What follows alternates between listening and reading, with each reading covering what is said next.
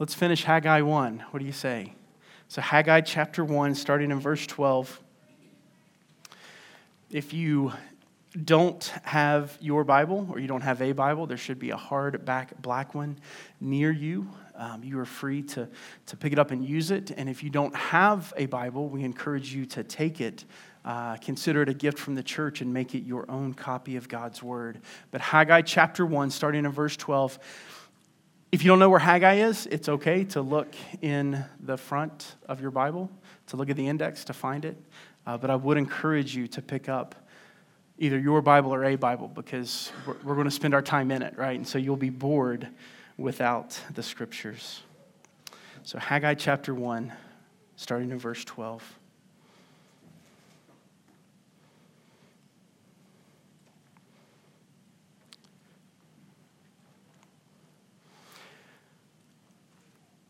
We know that it is difficult at times to know that God is present.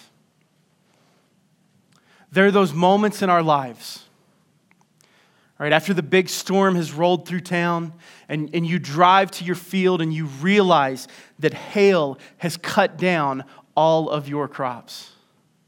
Or when you go into the office of your boss because they want to meet with you and they say, listen, I'm sorry, but times are tough and we have to cut your job. Or when you sit in the doctor's office and the doctor says the dreaded words, cancer. These are moments where it's easy to think to yourself or even to say out loud, where is God? Where is He right now in my pain? Where is He in my hurt? But do we, when there's a great harvest? Do we, when there is that promotion at work? Do we, every sweet morning with our family, and even those not so sweet mornings with our family, ask the same question? Do we question God's goodness and His presence when things are going well? Because friends, here's the reality, and here's what Haggai is going to push us towards today as we have finished his first sermon and see how the people of Israel respond. God is present in the drought, and God is present in the rain. The reality is, God is in control, and God is good, and He is using all things. Not just the good and beneficial things, not just the things that make us happy and feel comfortable, but He's using all things for the good of those who love Him and are called according to His purpose. Friends, do not forget that God is in control and that God is good. So we begin in verse 12. Remember that in Haggai, we are presented with sermons that the prophet Haggai is giving to the returned exiles. They have returned from Persia to Jerusalem to rebuild the city and to rebuild the temple. And God has called them out because they've built the walls, they've rebuilt their homes, and they haven't dealt with the temple. And so Haggai preaches this sermon telling them that they have paneled walls on their homes, but they have not rebuilt the temple. And here is how the people of God respond. In verse 12, we're told this: Then Zerubbabel, the son of Shealtiel, and Joshua, the son of Jehozadak, the high priest, with all the remnant of the people, obeyed the voice of the Lord their God, and the words of Haggai the prophet as the Lord their God had sent him. And the people feared the Lord. So we begin with Zerubbabel. First, it's a funny name, right? It's kind of funny to say. It rolls off the tongue. Interestingly, I guess we could say, Zerubbabel, his name means seed of Babylon. And that's an interesting name for a Jewish person returning from Persia to help rebuild the city of Jerusalem. But Zerubbabel is serving as the regional governor for the people of Israel, sent by the king of Persia. And he is a descendant of David. He's in the line of the kings of Israel. And not only is he a descendant of David, but Matthew tells us that he is one of the great-great-great-grandparents of Jesus. So the seed of Babylon is part of the reason that we have Jesus. And it's funny to think how the seed of Babylon has come back to Jerusalem to rebuild the temple that Babylon tore down. Friends, this is not the main point of the sermon, but do not miss what God is telling us here. There have been people from the beginning of time that have sought to work against God and his people. And it may seem like they are successful in the moment. But let me remind you that for 15 euros, you can go into the Colosseum in Rome and look where the emperors of Rome had Christians fed to the lions. The Roman Empire is nothing today. The Church of God continues. For a small fee, you can go to the pyramids in Egypt. And you can think of how God's people as slaves helped build that great empire. None of us are afraid of the Pharaoh of Egypt anymore. And yet God's people continue on. The seed of Babylon has returned to rebuild the temple. So you have the regional governor in Zerubbabel, and you have Joshua, the son of Jehozadak, the high priest. This means he is the one who, in Leviticus 16, Yom Kippur, the Day of Atonement, stands before God on behalf of the people to confess their sins, to pray their sins unto two separate goats, one that is led out into the wilderness to take their sins away, the other one who is sacrificed to stand in the place of the people of Israel for their sins. The high priest is the one who represents God. And interestingly enough, his name Joshua, which in the Hebrew is Yeshua, means Yahweh saves. Do not forget, and I don't want to confuse you here, but do not forget that Jesus' name is Yeshua, right? So Joshua is when you take the name Yeshua and turn it into English. Jesus is the name where you take the Greek Jesus, which comes from the Hebrew Yeshua, and translate it into English, okay? And so Yahweh saves. God saves his people. We see Zerubbabel, we see Joshua, and we see all the remnant of the people. They respond to Haggai's sermon. They respond to his message. The word remnant is used 66 times in the Old Testament and 57 times in the prophets. The remnant is the people of Israel that remained faithful to God. These are the ones who have been left behind because God is going to use them because of their faithfulness. These are the ones who are here now, obeying God and listening to his prophet and doing what they're told. And we're told at the end of verse 12 that the people feared the Lord. Again, this is not cowering in the corner from an abuser. This is a reverent and worshipful people who want to do what honors the Lord. And so Haggai sets up, this is where we are now. The people of God, including their leadership, are fearing the Lord. And then in verse 13 it says, then Haggai, the messenger of the Lord, spoke to the people with the Lord's message. I am with you, declares the Lord. Now notice this. Up until this point, it has always been Haggai the prophet.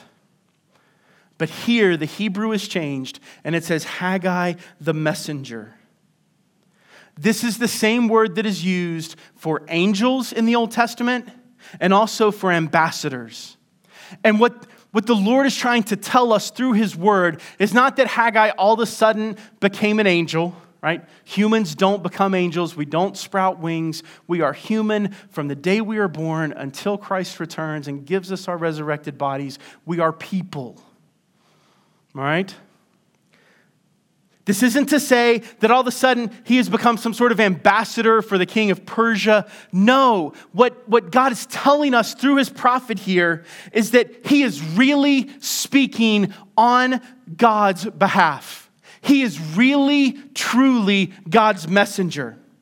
And just like you wouldn't question an angel, right? In the Old Testament, when an angel shows up, how do the people of God respond? They fall on their face because they know their sinfulness, they know the holiness of God, and they're afraid they're going to die in front of his presence. And just like you wouldn't question an ambassador who comes to town with the king's signet ring to say, this is a message from the king, just like you wouldn't question them, the people did not question Haggai. And God doesn't want them to question him because of what he's about to say. Haggai tells them, I am with you, declares the Lord. There's a couple things we need to understand here. First, God has always been with them. He has always been present, right? God is present in the drought. He's present when he disciplines his people. He's also present in the rain when he blesses his people. And so what he says, or what he means when he says, I am with you, is that, listen, Israel, I was working against you. I was bringing drought into the land. I was going to shake you into realizing that what you are doing is wrong. But because of your act of obedience, because of your repentance and your faithfulness to what you heard from Haggai, now I am working on your behalf. And this reminds us, friends, if you're taking notes, this is the first point, that God bends the world to his aims, his glory, and the salvation of his people. God bends the world to his aims, his glory, and the salvation of his people. God wants two things, for him to be glorified and for his people to be saved. And he bends the world towards those two objectives. I think of some of the plants that are in my backyard. I've got this Mexican elder that's pretty impressive, right? It's grown pretty tall. But whenever a wind comes, like a strong, powerful wind, there are large chunks of trunk that fall off of that Mexican elder, right? Because it is not pliable, it does not bend. It is there and it is stiff. But then I've got these young pecan trees, right? That move and sway with the wind. Friends, you can either bend to God's will now and worship him, or you will be caught up in his judgment. As we look at the order of salvation across the scriptures, we're reminded that with the people of Israel, God told them, obey and I will act on your behalf. And we see again and again in our Old Testament that they cannot obey on their own. They need the gracious movement of God in their hearts and in their lives to help them obey. It is the same thing for us, friends. But the reality is with the New Testament, Jesus becomes our active obedience. If we repent of our sins and we trust in his work on the cross and in the resurrection, then all that he is and all that he has is ours. And we gain his obedience. When God looks at our lives, if we've turned from our sins and trusted in Jesus, God sees the work of Christ. And so, unbeliever, you have to understand that all lives glorify God and your life will glorify God. And there's only two ways that can happen. One is you remain in your unbelief and God punishes you for your sins and for your unbelief. Or you repent of your unbelief. You repent of your sinful rebellion and you turn and believe in Jesus. Christian, as you hear this reality that God bends the world to his aims, you need to be pliable for God. You need to stand before God and say, use me however you desire. use me at my job. Use me in the church. Use me in my family and in my neighborhood. And friends, in the public square, while we're pliable for God, we want to be oaks of righteousness in the culture. Do not bend to the whims of culture. Stand upon the truths of God's word. And friends, in the church, as the church, we need to be a place where roots can grow. This body of believers needs to focus our energy on worship, on making our hearts happy in the Lord, on preaching the Bible and hearing it preached. Friends, you need a steady diet of the Word, and you need it in your own home, reading it yourself. You need it reading together with brothers and sisters in Christ, and you need to hear it preached. We need disciples made using the Scriptures. And we need evangelism to be a priority, telling the people who do not know the good news about the good news of Jesus. So we move to verses 14 and 15. Verse 14, and the Lord stirred up the spirit of Zerubbabel, the son of Shealtiel, governor of Judah, and the spirit of Joshua, the son of Jehozadak, the high priest, and the spirit of all the remnant of the people. And they came and worked on the house of the Lord of hosts, their God. The Lord stirred up the spirit of Zerubbabel, Joshua, and the remnant of the people. Friends, this reminds us of a few things. One, this is God working in the hearts of his people. Friends, there is only one person who changes hearts, and it's him. I was telling the youth today in Sunday school as we were talking about miracles, no argument gets someone into heaven. You cannot argue someone into belief. They have to repent of their sins and come to a saving knowledge of Jesus Christ. And the only way that happens is if God works in them.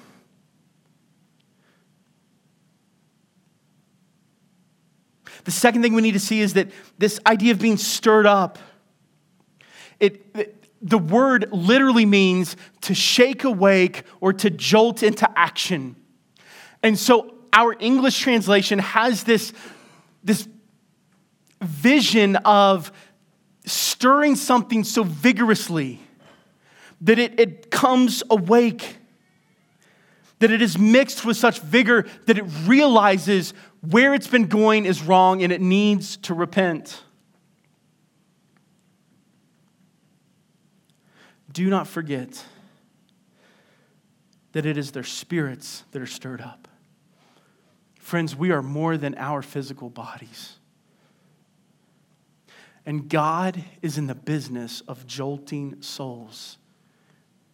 He delights in awakening sinners to their sins and awakening them to the goodness of his grace, mercy, and love.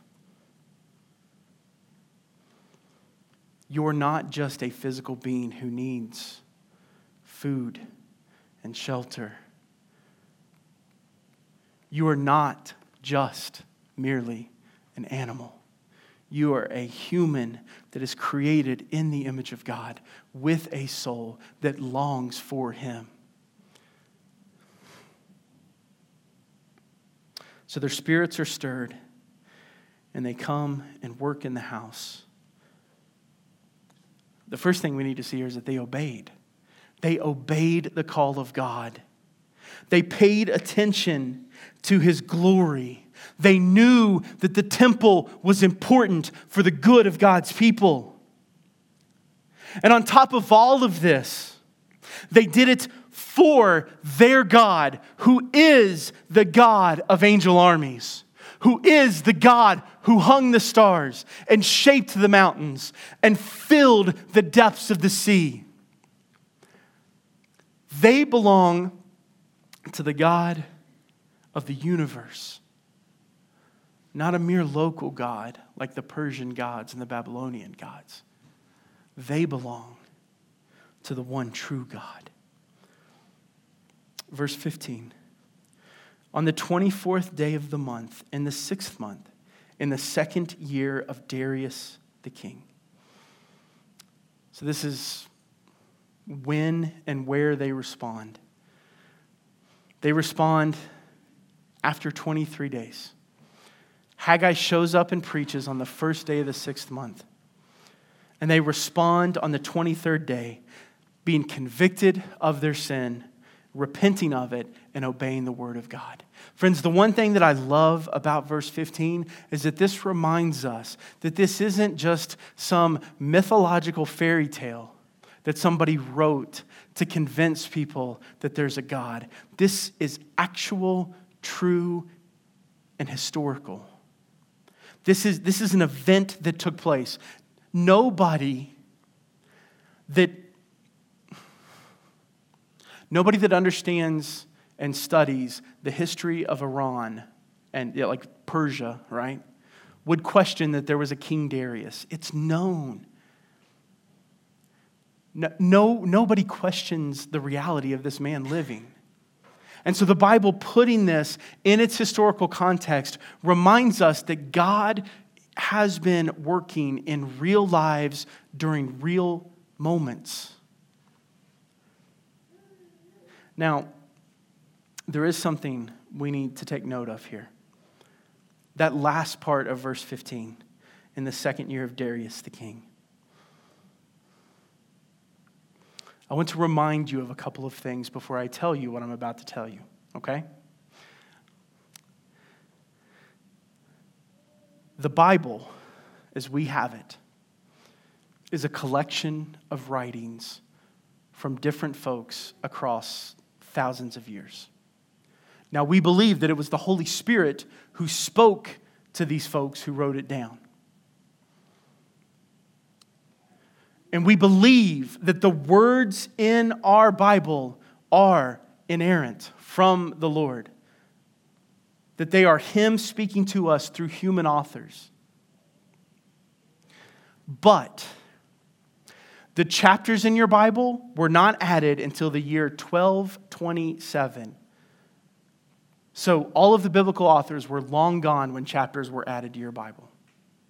And on top of that, verses weren't added until 1551, which, may I remind you, is well after Christopher Columbus hopped in a boat and came here. The Santa Fe and Jamestown, Virginia were already founded by the time that verses were added to our scriptures. I tell you this for this reason. The words of the Bible are inspired by God. The chapters and verses are not. And the end of verse 15 should be part of chapter 2, verse 1. Okay? And the reason I tell you this is go back to chapter 1, verse 1, which begins, like the book of Haggai begins, in the 2nd year of Darius the king, in the 6th month, on the 1st day of the month. And so we remember that biblical authors like to write things in order. And so I'm not sure why the men who added verses did this, or the men who added chapters, but this is what they did. And so just a gentle reminder, we will read the end of verse 15 next week because we want to continue the story, but I don't want you to doubt the veracity and the truth of the Bible. But I want you to know that sometimes the chapters and verses are in weird places they should not be. Fair enough? So, here's our second point. God jolts the hearts of His people to care and work for His glory and the good of His people. God jolts the hearts of His people to care and work for His glory and the good of His people. So, as we think about this, remember, the temple needs to be rebuilt. And we've talked about this for the last couple of weeks. We'll talk about it again today. When we speak of the temple and we compare it to the church, we're not comparing building to building. Remember, the temple is where God went to meet with His people in Israel. And Ephesians 2 tells us that the body of believers, those people that make up the local church, they serve together as the temple of God.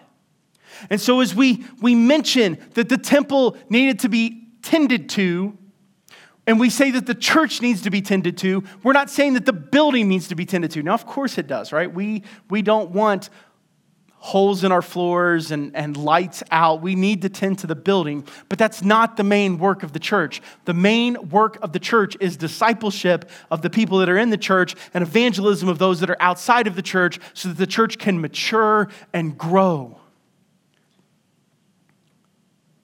And so, friends, we need to remind ourselves as we hear that God jolts the hearts of his people to care and work for his glory and the good of his people. We need to remind ourselves that Jesus died for the church. He died to win back his bride. And he lives for the church. He stands at the right hand of the Father and intercedes on our behalf in our prayers. And the Holy Spirit was sent to equip and empower the church. And it's a fair question, right? It's a fair question to say, well, why do we not feel so empowered? The church today does a lot of equipping, right?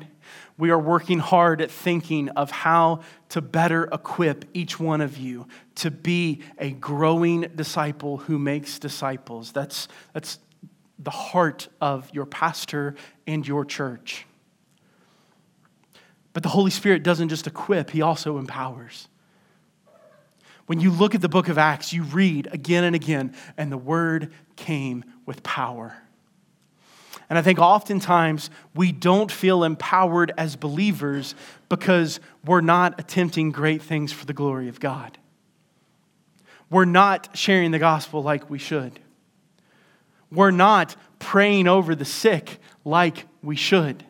To see the power of God revealed means to act in obedience to what he's called you to do and to know that he's going to accomplish his will.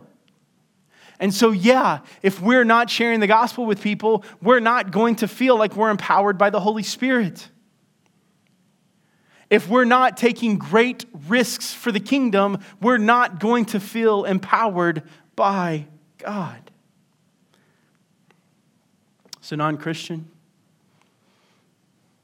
when you hear this reality that God jolts the heart of his people, don't harden your heart against it. Don't fight against the work of the Spirit in your heart.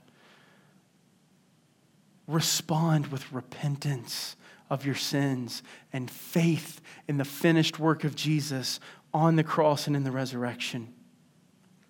Christian, as you feel this jolt to your spirit, as you hear the call to care for God's glory and work towards it, and to care for the people of God and to work towards it, care about your church. Love these people. Commit yourself to these people. Seek to honor them. Seek to be grown by them and to help them grow. Take ownership of this church. Don't talk about it as the Baptist church or that church that I attend. Call it my church. See this as your family. Feel when you walk into the sanctuary or into the fellowship hall that you are entering into the living room of your family. Work for the betterment of the people of God. There is a long list of things that this church needs to make better disciples. We need homes that will open in the fall for small groups.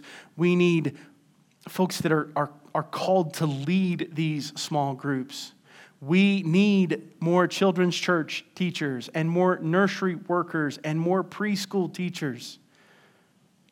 There are plenty of places, and there are places for involvement where you are gifted that I'm not even aware of. But if it can help make disciples and help reach those that don't know Jesus, I want to know about it. Your leadership wants to know about it. We want each of you to have your ministry here. Because Ephesians 4 is clear That's what my job as your pastor is, to equip you to do the work of the church. Friends, long for discipleship to happen here. Long for disciples to be made.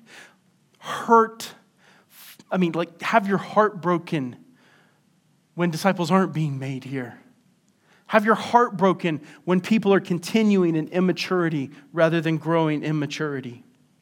And thirst for God's glory here. Desire to see the name of Jesus lifted high among his people. When you are in the public square, seek to represent Jesus. Do the work of an evangelist. Share the gospel. And when I say share the gospel, I'm not saying, have gospel conversations. Be quick to turn your conversations to the way that Jesus is growing you. Be quick to turn the conversations towards God and his hand in your life.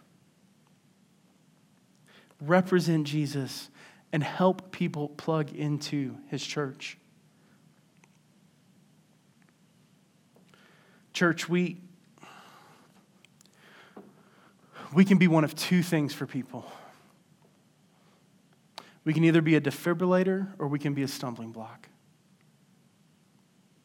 We can help through worship and the word preached and Bible-based discipleship to jolt hearts into glorifying God. Or we can turn people away from God.